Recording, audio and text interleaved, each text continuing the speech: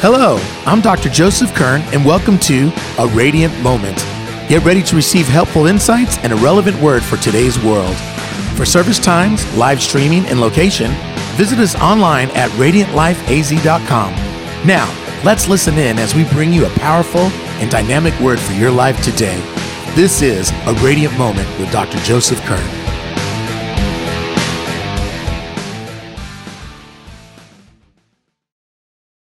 We've been doing a 16-week series, 16-week. We did 6 weeks already just on Genesis 6. Why so long a series? Why? Because no one's talking about this, because very few people actually understand the ramifications of Genesis 6. And I believe we are so close. In fact, today, I'm putting all those 6 weeks together and showing you how a lot of this is happening right now. That's why today's message is Genesis 6.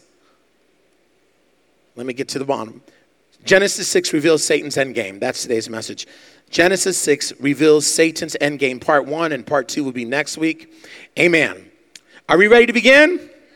All right, let's put our hands in our eyes and let's pray the prayer. Say, Holy Spirit, give us 4D vision that we might understand the height, the depth, the length, and the breadth of your word. In Jesus' name. Come on, high five 2 people. That means game on. Amen. We're ready to get it going. The prophetic significance of Genesis 6 is so profound that Jesus said you have to go all the way back to the antediluvian days to understand these days. For those who don't know what antediluvian, it means before the flood. Jesus said if you want to understand what it's going to be like in last days, he says you have to study Genesis 6. Look at Matthew 24, 37 through 38. But as the days of Noah were, so shall also the coming of the Son of Man be. For as in the days that were before the flood, they were eating and drinking, marrying and giving in marriage until the day that Noah entered the ark. Now, many people know this scripture, but so many people, all they know is that there was a flood and there were a bunch of animals making a mess on the ark and Noah had to clean it up. There was a lot more going on than just a flood. And in order to understand the days we live in, the Bible says that we have to study Genesis 6. And there are 3 profound things that I want to give you really quickly, even before we start off, that we've already looked at, but you might not have paid attention closely. Did you notice that one of the 3 major things that took place during the days of Noah was first is Enoch's translation. In Genesis 5:25, it says Enoch was and he was not. And you go, what the heck does that mean? You have to go all the way to the New Testament, Hebrews 11:5, to understand what is this Enoch was and then he wasn't. And here it is. By faith, Enoch was translated that he should not see death, and was not found because God had translated him. For before his translation, he had this testimony that he pleased God. Oh my God. So what we learn is that in the days of Noah, one man was literally raptured before the destruction. So Enoch is a picture, a shadow, a type of the New Testament church being raptured up before the destruction. Come on. Remember, as the days of Noah, so shall it be in the last days. And you go, but Pastor, Enoch was one man. Yes, and the body of Christ is one body. Jesus, one man. Whoa. Isn't that powerful? So now you can get into, theological arguments like, well, are you pre-flood, post-flood, or mid-flood? Well, I'm pre-flood because it seems like Enoch was taken before the flood. Come on, amen? But there were some that were taken through the flood. Is there some theological ramification on that? I think there is. But the point is, there was a rapture that took place during the days of Noah. Second thing, there was an alien invasion of the sons of God in Genesis 6, which is a precursor to the future. So also in Genesis 6, there was literally an alien invasion. The fallen beings, the fallen ones came down. And the Bible says, like the days of Noah, so shall it be. So get ready for an alien invasion according to Genesis 6. The third thing, now we've been covering this for 6 weeks. The appearance of a genetically engineered Nephilim are fallen ones who become known as the men of renown. That's the part a lot of us forget. Not only was there an alien invasion, if you will, a foreign entity, spiritual entities that came on the earth and materialized. But shortly after that, there was this genetically engineered group of people called the Nephilim. And they begin to rule the earth, and they change the whole earth structure. And the Bible says, like it was in the days of Noah, so shall it be. So get ready for that. We are told, though, here's the part where it gets spooky. We are told that in the last days, that the sons of God will make a final attempt to deceive mankind. In other words, they're coming back. The Bible tells us this. In 1 Timothy 4, let's go there. Verses 1 through 3, it says, Now the Spirit speaketh expressly that in the latter times, the last days, which are now, some shall depart from the faith, giving heed to seducing spirits. Underline seducing right now. Even if you have an phone, man, get that pen and underline seducing. And doctrines of devils. So the Bible tells us in the last days that seducing spirits will arrive. Well, and here's what's crazy. We know, according to Revelation 9, 14 through 15, that 4 of the worst fallen angels will be released back into the earth during the Great Tribulation to wreak havoc. Look at Revelation 9, 14 through 15. Saying to the 6th angel which had the trumpet, Loose the 4 angels which are bound in the great river Euphrates, our modern Babylon. And the 4 angels were loose, which were prepared for an hour, a day, a month, and a year, to slay a third part of men. Saints, this is the future. That 4 angels who are chained in Babylon. And we know why they were chained. The Bible says they were chained for what? For committing what? Fornication. That in the last days they're released on the earth. See, this is the part that we forget. And the Bible says at their appearance, they're able to go from one dimension into the earth dimension. And when they do, they have an army that follows them. And guess what? They kill 1/3 of the planet. Not spooks 1/3 of the planet. Kills 1/3 of the planet. And you want to know why I'm teaching on this? Now, here we find out what is the deception. Because the Bible says they're using deception. This will blow your mind. The Apostle Paul reveals what kind of spirits will be deceiving men in the latter days. He calls them seducing spirits. Remember I told you to underline that? According to the Strong's Concordance, which is a Greek dictionary, a seducing spirit is, quote, an imposter, misleader, or a deceiver. The word seducing, listen to this, I hope you're paying attention. The word seducing comes from the original Greek word planos. Say planos. Where we get the word planets from. Pay attention. A seducing spirit, therefore, is a spirit that pretends or masquerades as a being from another planet. The Apostle Paul reveals that many will turn away from the faith due to the demonic spirits masquerading as gods from another planet. How did Paul know this? Where he said, and some will even depart from the faith. How do you get a firm believer to almost depart from the faith? If you're an ignorant believer and have not studied the end times, and then go to a church like Rain Light that expose the end times, and then when you all of a sudden see these angelic beings masquerading as gods from other places, you're going to be questioning, where is God? I see the gods. And if you don't think we're getting ready for that invasion, we're there. And in order to understand, how did Apostle Paul know they were going to pretend to be from other planets in the last days? Because he also knows history.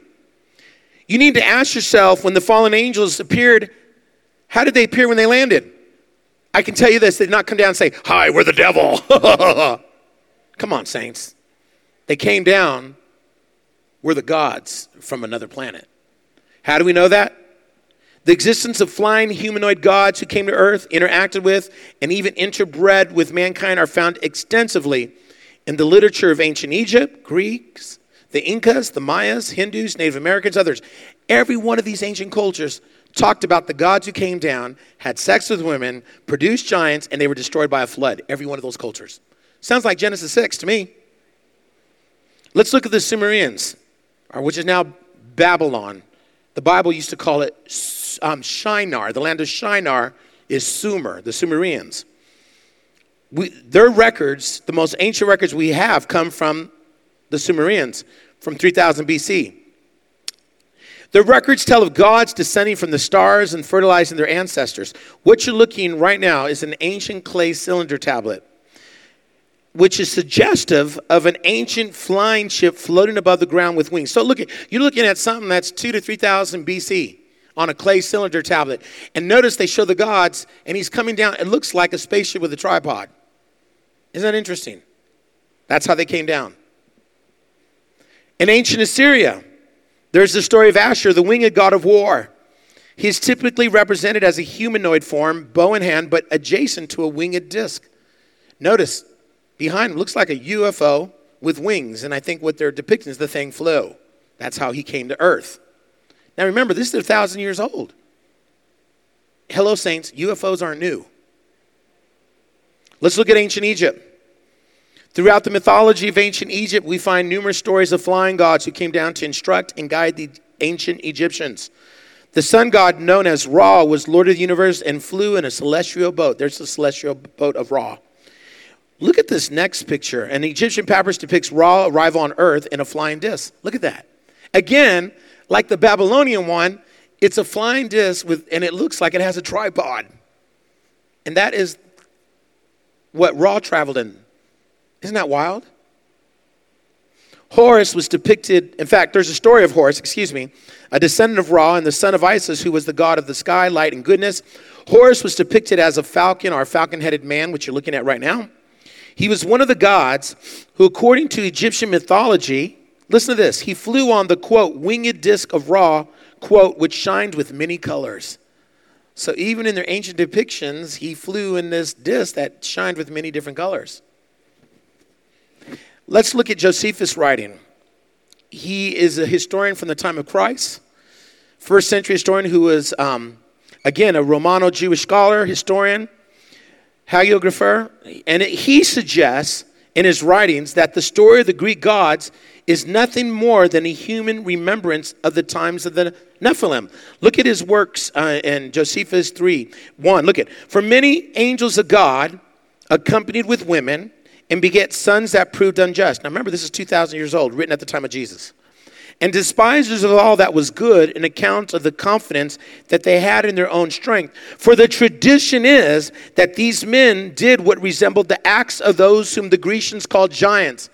In Josephus' commentary of Genesis 6, the Romans asked him to explain this. He says, what you're reading is the story of what you know as the Grecian gods.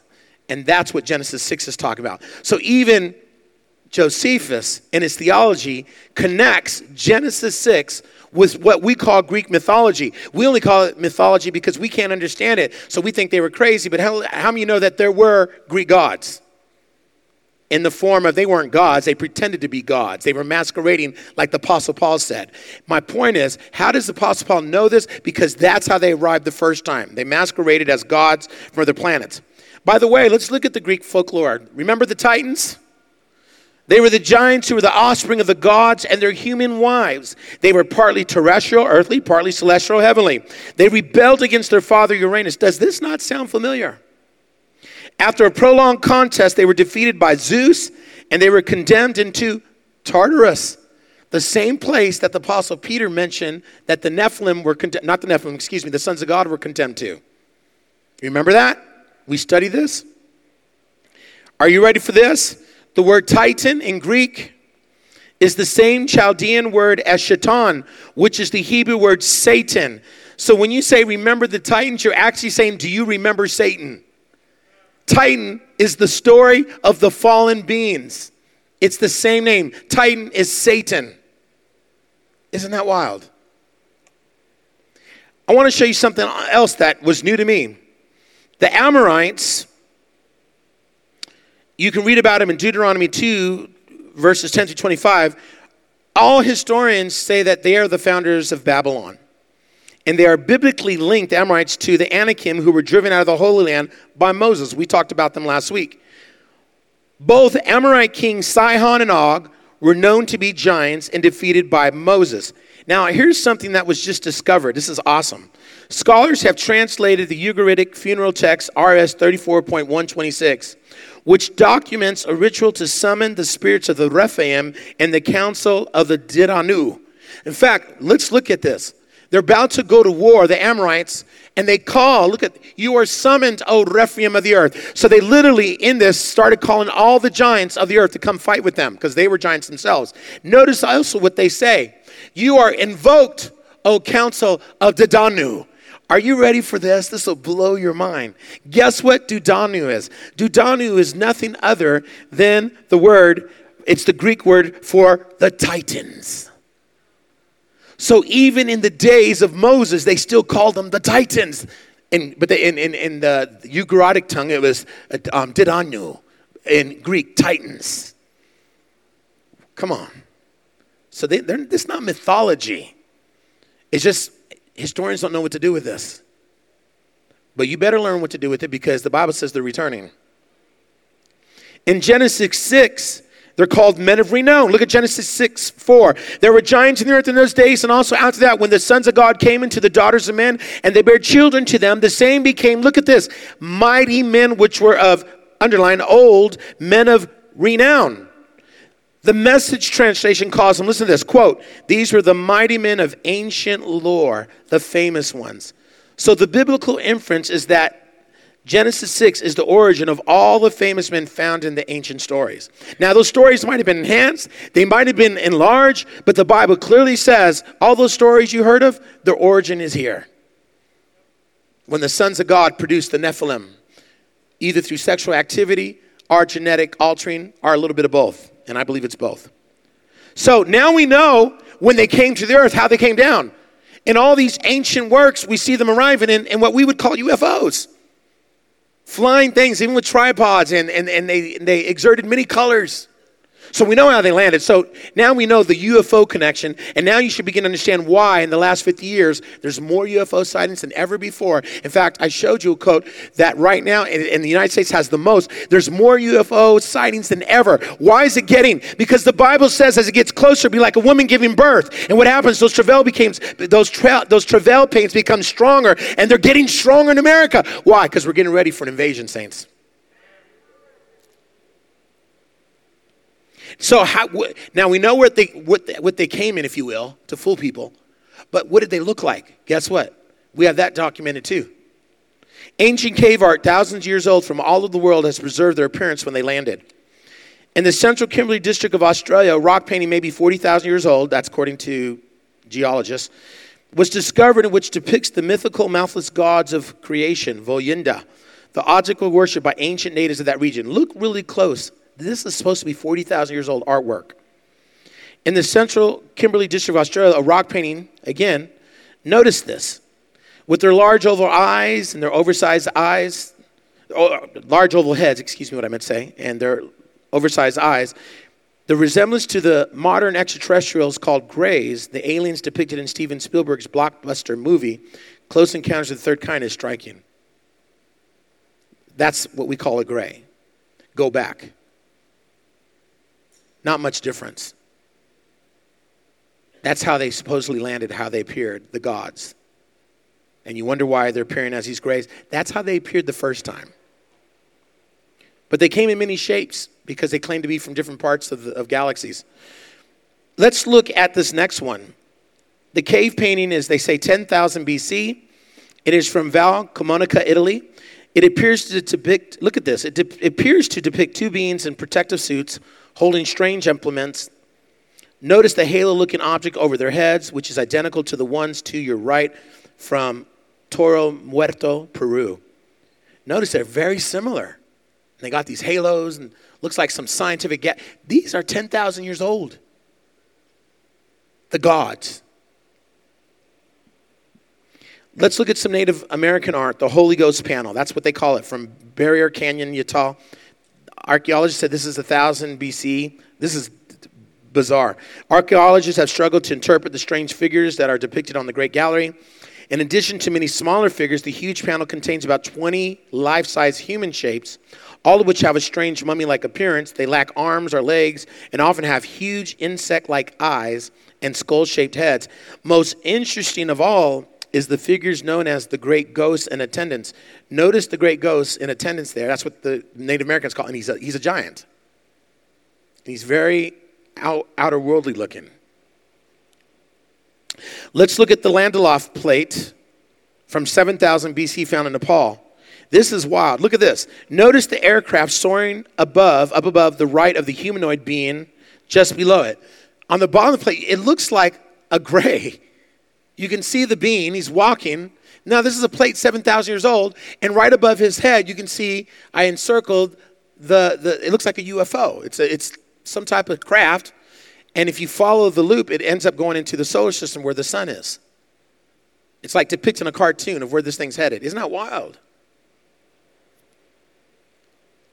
Now, notice the next picture. This one, it gets even stranger. This is 6,000 BC.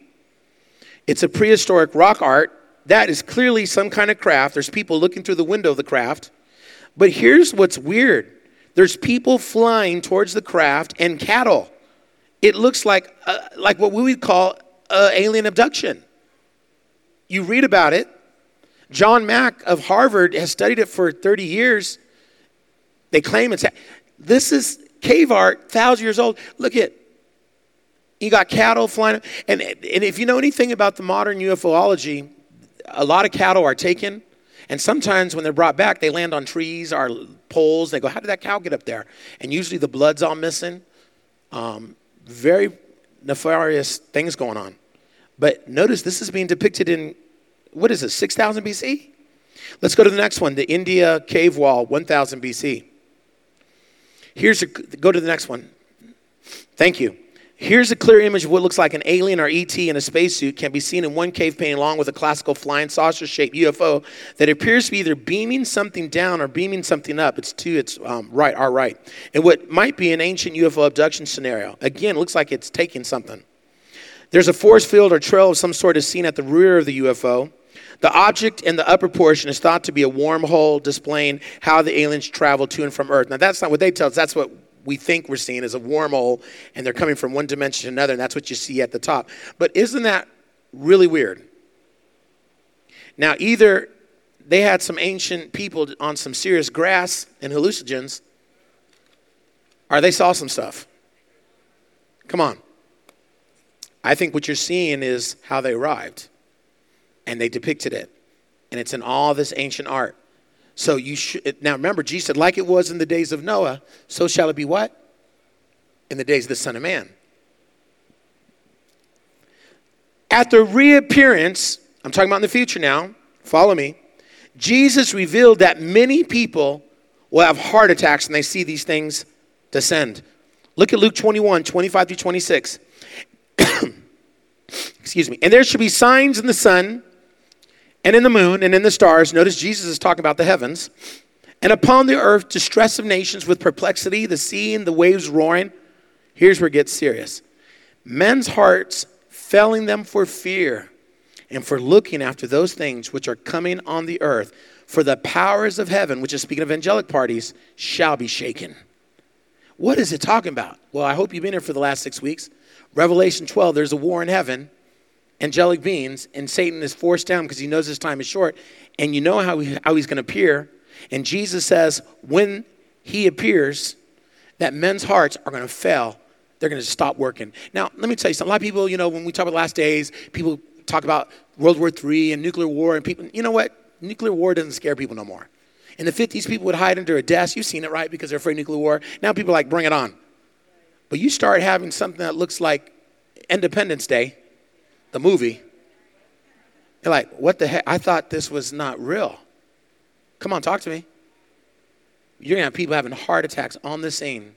And the Bible says some will depart from the faith because they weren't prepared. Man, this is good stuff. Now, we're going to get deep. Are you ready to get deep with me? Come on, pinch your neighbor. Say, don't fall asleep now. We're getting good. Why are people going to have heart attacks? Here's where I'm going to tell you something I don't think you've heard. One of the things we learned from history is that many of the giants were cannibals. We read further in the book of Jubilees, which the Bible quotes. It's a non-canon book, but it's a book of history. Even the Bible quotes it, so I can quote it. Look at Jubilees chapter 7, verse 21 through 24. From fornication and uncleanness and all iniquity, for owing to these three things came the flood upon the earth. So again, the writer of Jubilees is talking about why the flood came. Let's keep reading. Namely, owing to the fornication wherein the watchers in this context are the angels. The watchers against the law of their ordinances went a-whoring after the daughters of men. And they took themselves wives of all which they chose, and they made the beginning of uncleanness. And they beget sons, the Nephilim, and they were all unlike. In other words, it says there were many races of giants. And they devoured what? One another. And the giants slew the Nephil, which is a different one. And the Nephil slew the Eljoy, which is another race. And the Eljoy, mankind. In other words, the Eljoy specifically like to eat people. And one man another. And everyone sold himself to work iniquity and to shed more blood, and the earth was filled with iniquity. And after this they sinned against the beasts and birds and all that moves and walks on earth, and much blood was shed on the earth, and every imagination and desire of men imagine vanity and evil continually. Now, let me show you the same story, but in the book of Enoch. Again, we have a quote from Jude, the book of Enoch. Enoch's not canon, but they consider it history. So if they quoted it, I can quote. Look at Enoch chapter 7, verse 2 through 6. And they became pregnant. Again, he's commenting on Genesis 6. And they bare great giants whose height was 3,000 ells. Now, I left this part out of the story. If you want to do a Google search what an ell is, you'll find out that the giants before the flood were 5 times larger than the giants after the flood. The giants after the flood, we studied it last week. Many of the ones that the children of Israel faced, they were 36 feet. Remember, we actually measured it through the Bible? And some might have been 60, but at least an average was 35 feet. Well, according to Enoch, this is before the flood, they were, look at this, how many ells? 3,000 ells, which if you do your notes, it's almost 400 feet. So the ones before the flood were massive. God had to destroy them with a flood. They were limited in their size, though still big, and it might have been because the shift of the Earth's axis, and therefore, and because of the destruction of the water canopy, they couldn't grow as fast or as big, but they still got big. Anyways, let's continue. Who consumed all the acquisitions of men, and when men could no longer sustain them, the giants turned against them, and what? Devoured mankind, and they begin to sin against birds and beasts. So one of the things that the Nephilim did was they liked, not all of them, but many of them liked to eat men. They were cannibals. Come on, say cannibal. That means someone who eats people. You know what that word comes from Babylon? Cannas is priests. Baal is Baal. Cannibal, the priests of Baal. So why do we call them cannibal? Because the priests of Baal were involved in eating humans. That word still means the priest of Baal, cannibal. Why did they do that? Because that's how the giants instructed them to do that. So all the way from Mesopotamia, all the way to Mesoamerica, even in here, what were they doing? The witch doctors, they were what? Sacrificed to the temple, eating blood, because that's what the Nephilim did. In fact, all blood sacrifice begins with the Nephilim. In fact, I told you last week, the Vatican had the book of Og locked up for 13 generations. They just released it and only part of it. Well, guess what? In the writings of the book of Og is commanding his subjects, all the men who are of little stature, he says, eat them. But don't touch the women because we need them. Isn't that crazy? So even in ancient documents like that, we hear Og saying, all the men of normal stature, eat them. In fact, should I even say this? When he looked at Moses, he says, you're nothing but a bag of manure. Do you not know who I am? And I think that got Moses a little mad. Anyways, let's continue. I got so much to share. In Greek mythology, many of the giants were cannibals. Nausicaa of Homer suffers eternal torture in the Tartarus region of the underworld. Why? For providing the gods with the feast for which he stews his own son's Pelops. So that dude was placed in Tartarus because he fed the gods his son. Polyphemus, son of Poseidon, the giant with one round eye, grasped a pair of Greeks who entered his cave, one in each hand, and smashed their heads to kill them, then dismembered and chomped down on them. Kronos, the emperor of the Titans, who fathered the first of the Olympians with his wife Rhea, ate his own children to protect his throne from being taken by one of them. What I'm trying to tell you, that it was well known that the history of giants, many of them were cannibals. They were into eating people. In fact, when you study the Native American legends, I left this out to get to this part. All the Native Americans, by the way, had encounters with giants, and you can read about them. The Choctaw Indians, according to Horatio Bardwell Cushman, he wrote in his 1899 book, History of the Chickasaw, and Natchez Indians, excuse me if I mispronounced that, quote, the tradition of the Choctaws told of a race of giants that once inhabited the now state of Tennessee, with whom their ancestors fought with when they arrived in Mississippi in their migration from the west. Their tradition states that the Nahulo, the race of giants, was of wonderful stature. In fact, Cushman said Nahulo came to be used to describe all white people, but originally referred specifically to a giant white race with whom the Choctaw came into contact when they first crossed the Mississippi River. The Nahulo were said to be cannibals whom the Choctaw killed whenever the opportunity arose. The giants came originally from the east and used mammoths as beasts of burden. This is according to their history. According to the Paiutes, who we studied last week, remember they actually burned down one of their caves, and we actually have leftover giant skulls that are authenticated. Well, why did they burn down their cave? Well, the red-haired giants stood as tall as 12 feet according to the Paiutes, and they were vicious, and they were an unapproachable people that killed, according to their history, and ate captured Paiutes as food. They got tired of it. In fact, in the cave, there's still burn marks, and there's a handprint left over from a giant, and they say that hand belongs to an 18-foot person. We saw that last week. What I did not tell you was the reason why the Indians got mad, they were tired of being eaten. They began to fight back. Pastor, why are you talking about this? Because the Bible says they're coming back. You need to know why men's heart are falling all over the place, failing. Not because of nuclear bombs. Come on. An online article by Before It's News has a title, When Nephilims Arrive. Notice, this is not a Christian article. When Nephilims arrive back on earth, chances are they'll eat us. This is what the article says. According to many scientists appearing on Discovery's Through the Wormhole series, any intelligent life that happens to stumble on earth would most likely be predatory. Their superior intelligence would cause them to look at humans as prey. Isn't it interesting that secular scientists are calling UFOs Nephilim? Genesis 6, they're using Genesis 6 term, and they're saying if they come, more than likely they're probably going to feed on us. Now, I hope you're awake. I'm about to show you something that's absolutely amazing. There's a guy by the name of Jeremy. He died when he was 10 years old. He came back alive, and he told the most amazing story to his mother. And because it's long, I have to cut it down. But know this, a lot of his story has been authenticated now. He passed away 2 years later because his family believed he fulfilled his role, which part of it was to share this story I'm about to share with you now. Pay attention. Listen really closely. Hi, brothers and sisters. I wanted to share my oldest son, his near-death experience that he had when he was 10 years old. Now, since then, he actually had died when he was 13 years old. And I know I'm going to see him again in heaven. I wanted to tell you that before he actually died, he had a near-death experience in which he was 10 years old and he was dead for a total of 40 minutes. I am going to get into his near-death experience right now. I'm going to tell you what exactly he told me when he died and when he was brought back, what he told me on the details. This is what he said. He was shown the future.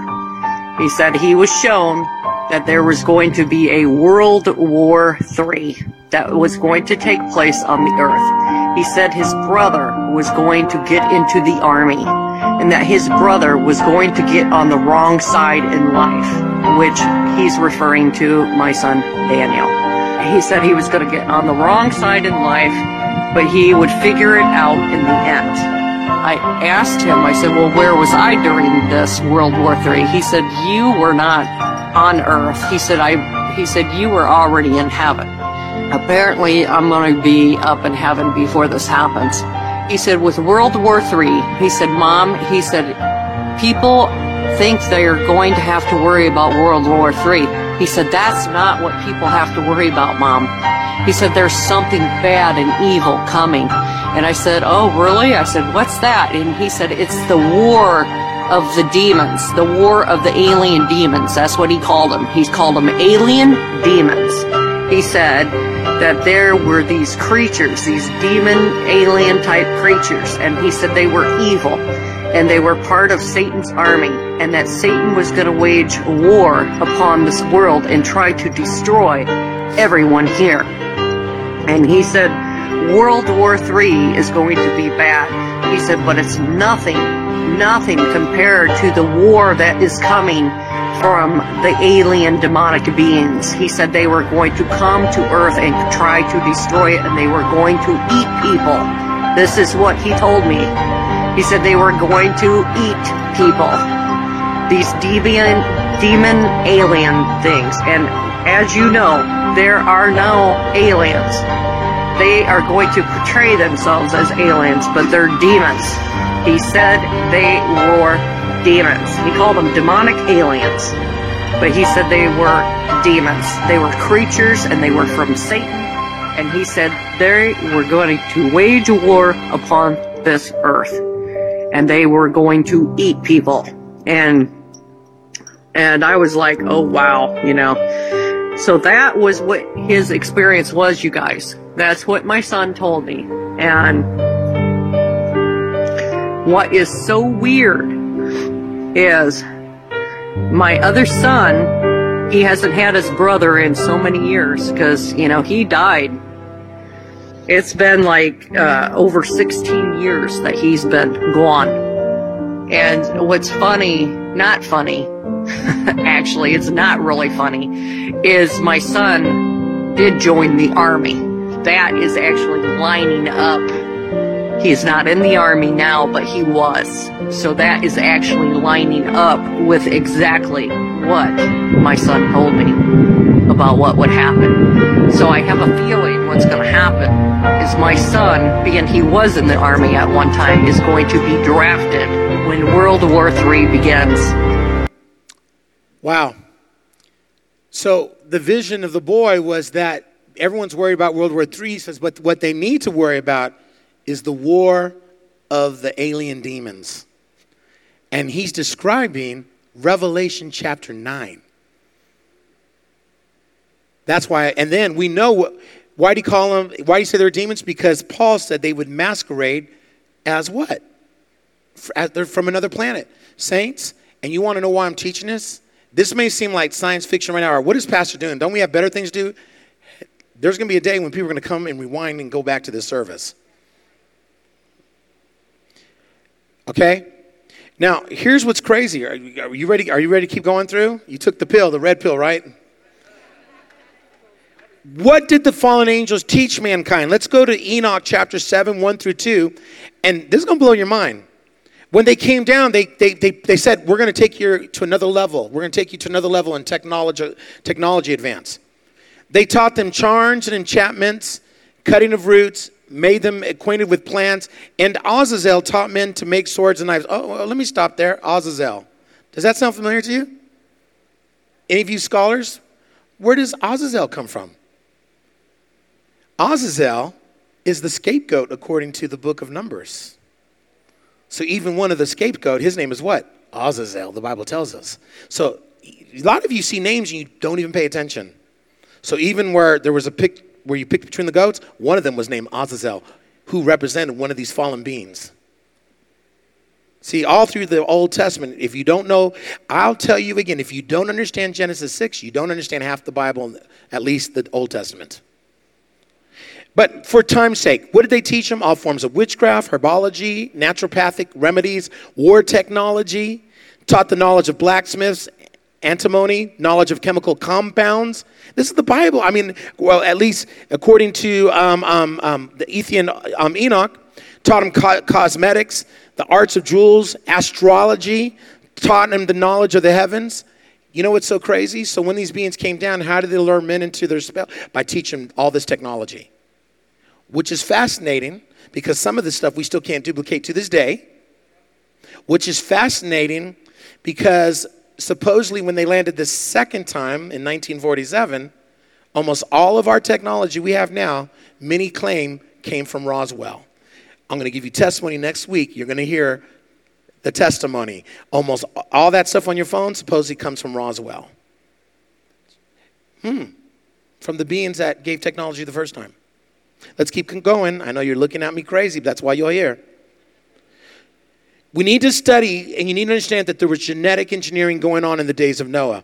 The sons of God were also involved with genetically altering and mixing animal DNA and infusing it with human DNA. Jasher, a historical document that the Bible authors have quoted, read Joshua 10:13, 2 Samuel 1:18, they quote Jasher. Now I'm going to quote it. Reveals some of the activities of the fallen angels. Let's quote Jasher 4:18. And their judges and rulers went to the daughters of men and took their wives by force from their husbands according to their choice. And the sons of men in those days took from the cattle of the earth, the beasts of the field, and the fowls of the air, and taught the mixture of animals of one species with the other, in order therewith to provoke the Lord. And God saw the whole earth, and it was corrupt, for all flesh had corrupted its ways upon earth, all men and all animals, and they began to sin against birds and beasts and reptiles and fish, and to devour one another's flesh and drink the blood. So here the Bible tells us that the sons of God, when they came here, one of the things they began to do was genetic engineer, creating a whole new species out of two different species. How are they able to? Because these are, and they have angelic intelligence. The Bible says they rejoice when the world was created. They understand DNA. Let's continue. There's a book called the Book of Giants. It was found, it's actually from the book of Enoch, which has been reconstructed from the Dead Sea Scrolls. So what I'm about to show you is a fragment that they found in the Dead Sea Scrolls 200 years before Christ was born. Look at this. According to this fragment, 200 angels, by the way, that shouldn't sound unfamiliar to you because we know it was 200 days in the days of who? Jared, remember? His name means they shall descend. Well, according to this fragment, 200 angels, check this out, chose animals on which to perform unnatural acts, including, presumably, humans. Look at the fragment, IQ 23, fragment 1 plus 6. And notice it says 200, 2 donkeys, 200 asses, 200 rams of the flock, 200 goats, 200 beasts of the field from every bird. And then it says for miscegenation. I had to look that up. Miscegenation, listen to this. It comes from 2 Latin words meaning miscere, translated to mix, and genus, translated kind. So what were they doing? They were mixing these different kinds of animals. According to the definition of miscegenation, it goes further. This process of mixing is usually done through marriage, cohabitation, sexual relations, or procreation. So again, there was genetic engineering, and somehow sex was involved also. And if you missed last week where I talked about sex witchcraft, you need to go. We don't have time. Again, that's why it's 16 weeks. We're building, and I'm taking you somewhere. Now, what was the outcome of these fallen beings doing miscegenation? Look at fragment 2. It says, they defiled and they begot giants and monsters. So the result of them putting animals together and humans, and says they produce monsters and they produce what? Giants. Now, wow. Let me tell you what they were doing here. Why were they mixing these animals, what we call chimeras? The result of intermingling animal, listen, and human DNA, that's what they were doing, is an abominable beast that is neither fully animal or human. Why? Listen close. I'm about to give you the answer why they were doing this.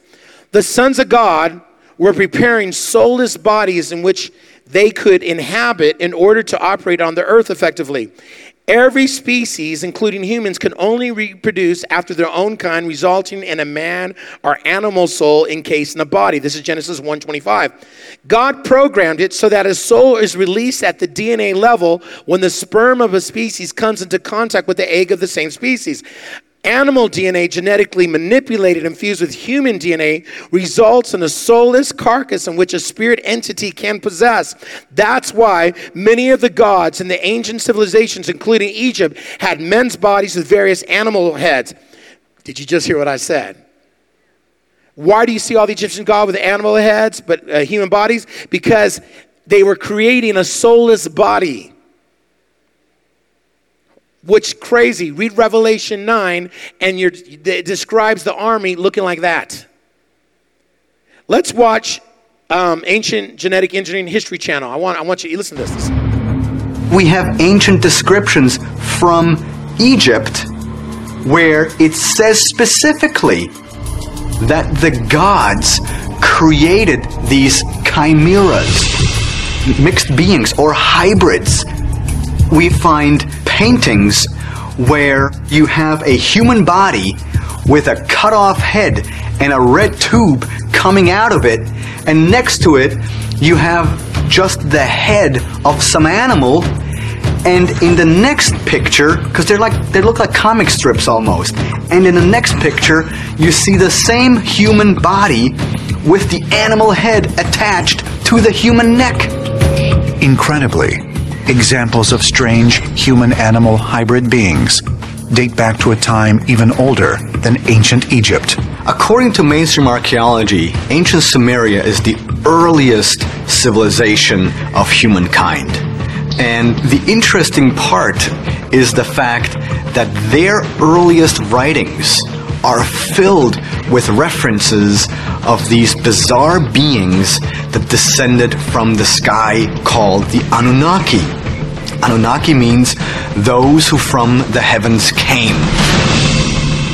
Could it be that right now Satan, through satanic people, is engineering genetically modified bodies that when they finally come out of the dimension, possess those bodies, come on the earth? You don't want to miss next week, because I'm going to give you information from someone I know who actually used to work on Area 51. You don't want to miss next week. You will not hear this. You will not find this online. Friend of mine. That's why you come to Radiant Life. Amen. King David and his mighty men often ran into Nephilim who had animal characteristics. Go to 2 Samuel 23:20. Notice, and Benaiah the son of Jehoiada, the son of a valiant man of Cozbizel, who had done many acts, he slew 2 lion-like men of Moab, who went down also and slew a lion in the midst of a pit in the time of snow. If you read the whole context, it goes through all the giants that David and his 30 mighty men encountered. One guy ran into 2 dudes that were giants, and they looked half lion. This is the Bible in the days of David. How would you like to fight a dude that's 15, 20 feet, and he has a lion head on him? That's according to the Bible. The Bible foretells that in the last days there will be genetic engineering program, again led by fallen angels. You know where that's at? The book of Daniel. Turn there. Let's go there. Y'all mind giving me 10 extra minutes? Because this is good. I mean, you won't hear this ever again. I don't know where you're going to find this out. Let's go to Daniel chapter 2, verse 43. While Daniel interprets Nebuchadnezzar's dream about the world empire in the last day, he comments, it doesn't make sense unless you understand Genesis 6. And whereas thou sawest iron mixed with miry clay, they shall mingle themselves with the seed of men, but they shall not cleave one to another, even as iron is not mixed with clay. What? Who is the they? The use of the word they separates them independently from the seed of men. So there's some kind of group of people who try to mix themselves among the seed of men. This is the last days. There could be no other than the sons of God repeating the genetic engineering practice in the days of Noah in the last. That's the only interpretation of this. That again, we see them using humans, mixing the seed of men with whoever the they is. Now, the Bible says, as the days of Noah, so shall it be in the last days. Let's look at genetic manipulation today. We are doing exactly what they did back then. Science today is mixing the species of one another with another through genetic engineering. In fact, look at this mouse. This mouse was genetically engineered to grow a human ear on its back. Look at that. That's a human ear. They programmed it. They're practicing. How would you like to hear with your back and let it be a human ear? That's real. By the way, this is the stuff they're showing us. Look at the next one. It's called a panda cow. It's a cow genetically mixed with panda bear genes, in which you can actually purchase for $30,000 if you. Now, why would you want a panda bear? A panda cow. It's part panda, part bear, part cow. $30,000. Let's look at this spider goat. This spider goat, these goats produce spider silk when milked, which will allow Nexia Biotechnologies to use for bulletproof vests and anti-ballistic missile systems. This is old. They're already doing it. They mixed a spider, that's a spider part goat, and it produces a silk that they're using for nanotechnology and for protect. It's 6 times harder than steel, this silk. And it's lighter than steel. They're producing this, and they're already using. By the way, I found this. I won't get into that. It's just crazy. Just know that they've been doing this for a while. The Raelians. On Friday, January 3rd, 2003, CNN.com reported, Clonate stunned the world last week by claiming that a woman had given birth to the first ever cloned human being, a little girl the company is calling Eve. How cute. Clonate was funded by the members of a sect called the Raelians, which believes mankind was created by extraterrestrials. And they like to quote Genesis 6. Rael, go to the next picture, that's Rael. The spiritual leader of the Raelian movement stated, quote, these extraterrestrials came on the earth a long time ago, and through DNA and genetic engineering, they did create life on earth. Now, why is he quoting that? He says, we're only doing what the gods did back in the days. How does a crazy guy named Rael have the money to do this type of, this is science at its edge. This is old now. This is now 2003, and they claim to clone. Now, this makes me sick. Look at the next one. This is the latest. You're looking at a human pig embryo. Now, remember they promised they would never mix human and animals together? Well, they're doing it, and now they're even showing it. This is a human pig embryo, online article titled, The First Human Pig Hybrid Embryo Has Been Created in the Lab, a Big Step Towards Lab-Grown Organs. Research revealed for the first time, researchers have successfully grown human cells inside early-stage pig embryos in the lab, creating pig-human hybrids. The researchers described them as interspecies chimeras. Their goal is to one day lead to lab-grown human organs that can be transplanted into those who need them, potentially saving thousands of lives. Saints, you're looking at a thing that is half human, half pig. How would you like to be that poor thing there? What do we even know how it's feeling or thinking? And you know why they're doing it? For us. So if you need lungs or that, well, we got this half human that can just hand it over to you. We just slay it and give it to you. That's the purpose. This ain't future. This is now. As it was in the days of Noah. That's why I'm taking my time reading you those ancient texts. That this is what they were doing with the animals and humans. See, I'm not talking about something a long way. Let's look at the Nephilim and the UFO end time connection, talking about the giants and the UFOs. There is the Vatican Lucifer telescope on Mount Graham in Arizona. Are you familiar with this? There it is. The Vatican Advanced Technology Telescope, or they call it VAT, is part of the Mount Graham International Observatory and is operated by the Vatican Observatory, one of the oldest astronomical research institutions in the world, in partnership with the University of Arizona, which uses Lucifer, one of the world's most advanced optical telescopes. Now, here you got a Vatican-owned one of the most advanced observatories in the world, and the telescope's called Lucifer. The highway that goes up to Mount Graham is known as the Devil's Highway. It just happens to be 666. That's how you get there. Go on Highway 666 and you get to Lucifer. In 1997, an interview with Art Bell on Coast to Coast AM, Father Malachi Martin was asked why the Vatican, listen to this, was heavily invested in the study of deep space at Mount Graham Observatory. Because they had to fight to get this the Vatican had to fight to get this observatory there. Here's what he replied. Listen to this. Because the mentality among those who are at the highest levels of Vatican administration in geopolitics know what's going on in space and what's approaching us could be of great import in the next 5 years, 10 years. Why are they building the most advanced telescope on Mount Graham? Because something is coming towards us that the Vatican is very aware of that could change everything. Authors Tom Horn and Chris Putman assert that the Vatican astronomers are using both the VAT and the LBT, Lucifer instrument, to watch for an alien savior. Why? They're not making this up. This is what the Vatican representatives are saying. Jesuit Guy Casamagno, in fact, you have pictures of him right there, who worked at NASA. So this is not just some regular Jesuit. This guy worked with NASA, taught at Harvard and MIT, so he's not a dummy. And is the leading astronomer for the Vatican stated, he's there at Mount Graham, Very soon the nations will look to aliens for their salvation. You have the Catholic Church who runs this observatory. They are half of the Christian community on earth, and they're claiming that we're coming to the point where we're going to look towards the aliens for salvation, not Jesus. Let me show you more things. The author claims that Casalmagno revealed to them documents, showing them ancient documents. The Vatican believes, quote, that we are soon to be visited by an alien savior from another world. No wonder why, the Vatican sits on the hill, 7 hills. No wonder why, in the Bible says there's a woman riding a beast, and it calls it Babylon, and she's destroyed by fire in 1 hour. Now it makes sense why God would destroy such an entity that would now begin teaching people that we're waiting for an alien savior. Come on. Because they'll say peace, but what will follow? Destruction. First they're saying peace, here's some technology, and then before you know it, you're their lunch. Come on.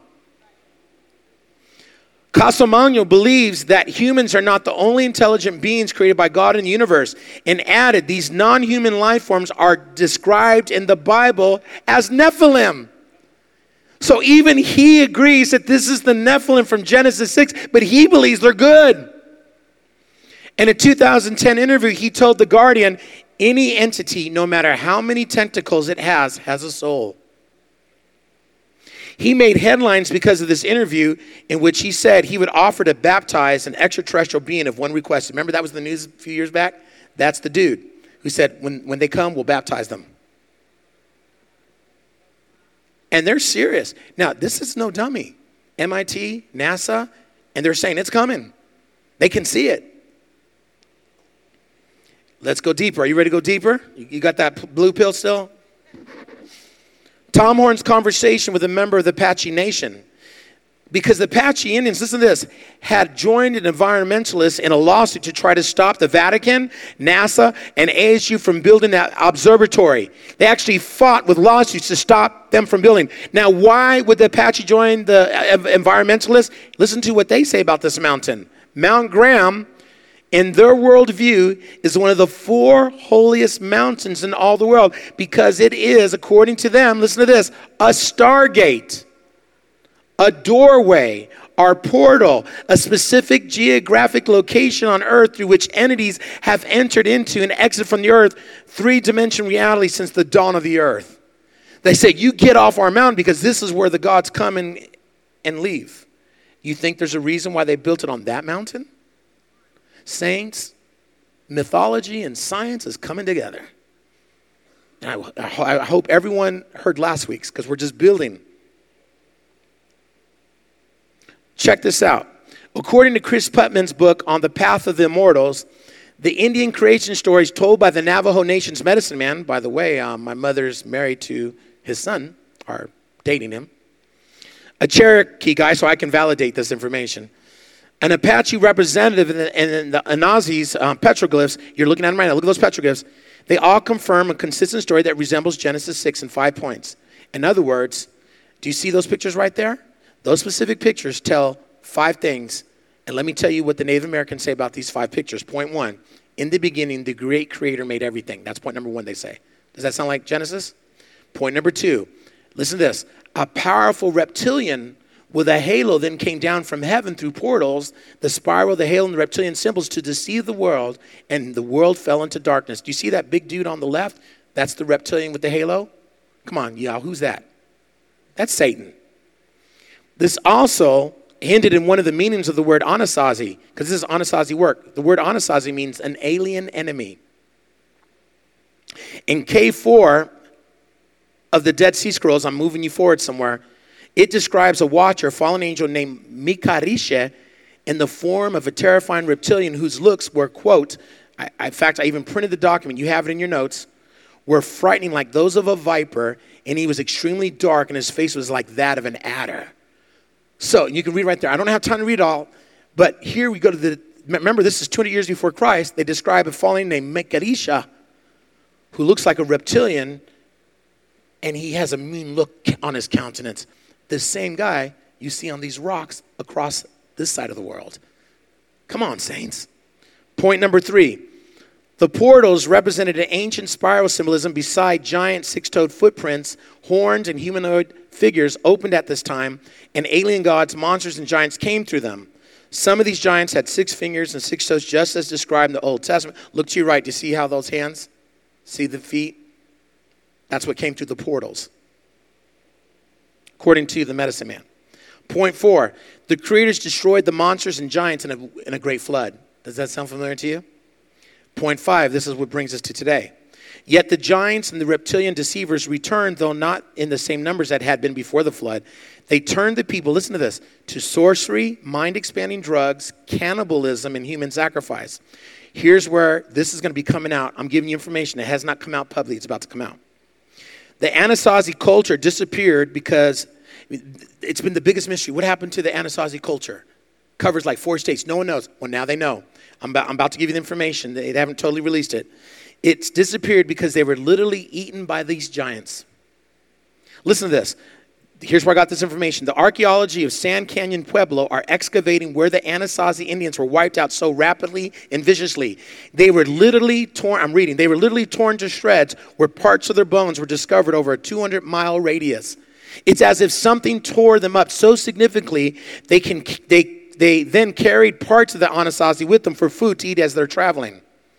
In Colorado, the archaeology team has found 2 Anasazi giants remains among them that are about 8 feet tall. These giants have huge heads, ready, with 6 fingers and 6 toes on each hand and foot. They also have distorted mandibles or 2 rows of teeth like lions. Did you just hear what I said? They now believe the Anasazi were literally eaten alive and their bones are spread over 200 miles.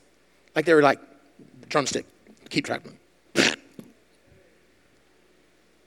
What's crazy is that they had 2 rows of teeth like lion teeth. Go back to Revelation 9 and they had heads of lion, this army that's coming out. Saints, I'm getting the chills. That's why I'm taking my time. Do we have 5 more minutes? Now, let's go to the Bible. I'm going to close. Isaiah 13, this is bizarre, is about the destruction of Babylon. How many know that Babylon hasn't been destroyed yet? Babylon is Iraq. How many know Iraq's still around? In Revelation chapter 17, Revelation 18, it talks about Babylon is destroyed. And it will be destroyed to the point where even the wildest animal won't live there anymore. So it hasn't happened yet. So chapter 13 is talking about the destruction of Babylon, which hasn't happened. So this is future. Are you ready to hear how Babylon is destroyed? This will blow your mind. Isaiah 13, 1 through 3. I'm going to read the Septuagint version, the Greek version, because in the English, in Hebrew it says giant, but they translate it like a poser. They didn't, so you don't really know what it's saying. So let me read the Septuagint version. Isaiah 13, 1 through 3. But it says the same thing. You can go look in, your concordance and do this. The vision which Isaiah, son of Amos, saw against Babylon. Lift up a standard on the mountain of the plain. Listen to this. Exalt the voice to them. Beckon with the hand. Open the gates, ye rulers. I give command, and I bring them. Giants are coming to fulfill my wrath, rejoicing at the same time and insulting. The scripture declares in the future that giants will be released on the land to, quote, to fulfill God's wrath. And one of the things they love to do is to insult. These giants, according to the scripture, are released by opening of a gate. A portal. Another dimension. See, we look at the gate. It's not talking about like your garden gate. It says literally there's a gate that's open from one dimension to another. And he says, I'm sending the giants. They're coming through. And they're going to destroy the land. They're going to fulfill my wrath. Jesus said it's going to be so scary when they see them coming to the earth, people are going to die of heart attacks. Revelation 9 describes this genetically engineered army, which I'll get into part 2 next week. You don't want to miss next week. Now, I'm going to close with this. According to author Steve Quayle, in a secret meeting at the Vatican in the Jesuit headquarters, listen to this. Man, this is really hard to find. An official revealed to him that in early 2012, Mount Graham, that place where they have the Lucifer Observatory, listen to this. No one knows this except those who know this, put it that way. In 2012, Pope Benedict went to Mount Graham. It was private, secret. There was a secret meeting on Mount Graham, and he was met with an entity through the dimensional gate at Mount Graham. They won't tell you what that gate is, but maybe a star. I don't know. They don't give you much, but here's the quote. I'm talking about a dimensional portal. The Pope met with, let's just call this an entity that came through the gate. Oh my God. So we have the representative of the Vatican, the woman riding a beast, now having communications with beings through some type of dimensional gate, claiming they're about to come on the earth soon. And they're claiming these are saviors. Alien. Man, are we not getting ready? And the Bible says that when the devil comes in Revelation, he says he looks like a lamb, but he speaks like a dragon. He looks like a lamb, and he has two horns. This dragon, this lamb, that's the religious prophet that comes before the Antichrist. And why? Because he's bringing two things together. Looks like he's bringing Christianity and the New Age. And it's a dragon who looks like a lamb. Man. This may sound crazy, but this is coming from the Vatican. This is coming from people from MIT, NASA. I'm not making up stories. But it confers with the Bible. So next week, you don't want to miss Genesis 6 reveals Satan's endgame, part 2. Next week, let's stand in the house of the Lord.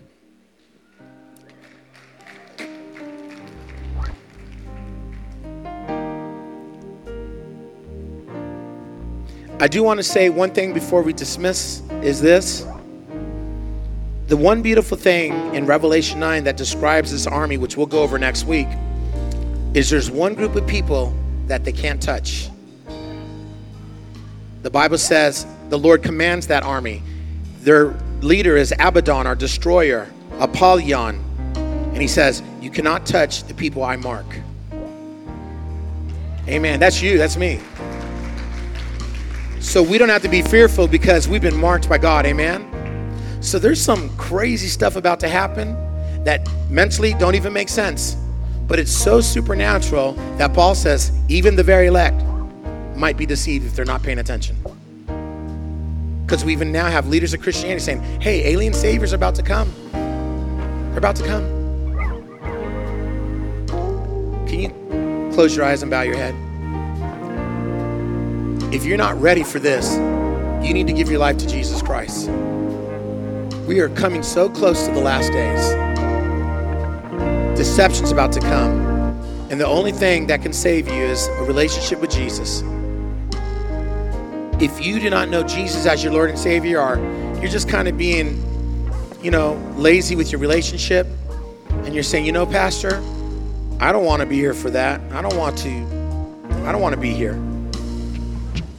Or I want to be protected from the last days. I want to give my life to Jesus Christ. If that's you, will you raise your hand right now? If that's you, you're in this place, and you're saying, you know what, Pastor, I'd like to give my life completely over to Jesus Christ. I want to give everyone that opportunity that's in this place.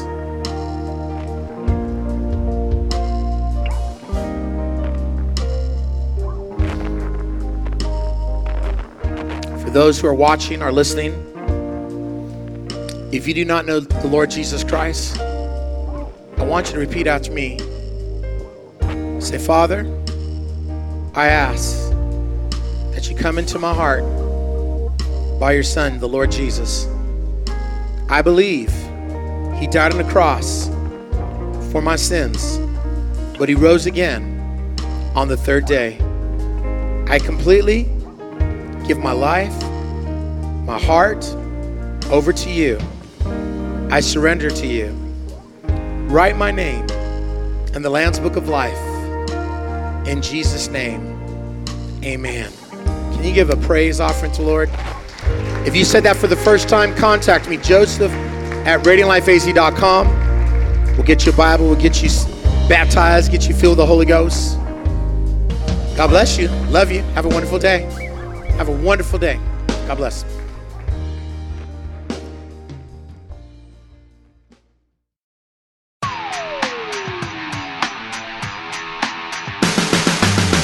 We thank you for your participation in another broadcast of A Radiant Moment.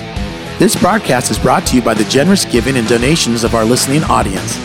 If this program has been a blessing to your life, you can help us expand our listening audience by giving a financial donation at radiantlifeaz.com. Simply click the online giving tab and fill out the amount God has placed in your heart. For service times, live streaming, and location, visit us online at radiantlifeaz.com. Tune in next time as we bring another relevant and radiant word for your life today. Until next time, and remember, God loves you.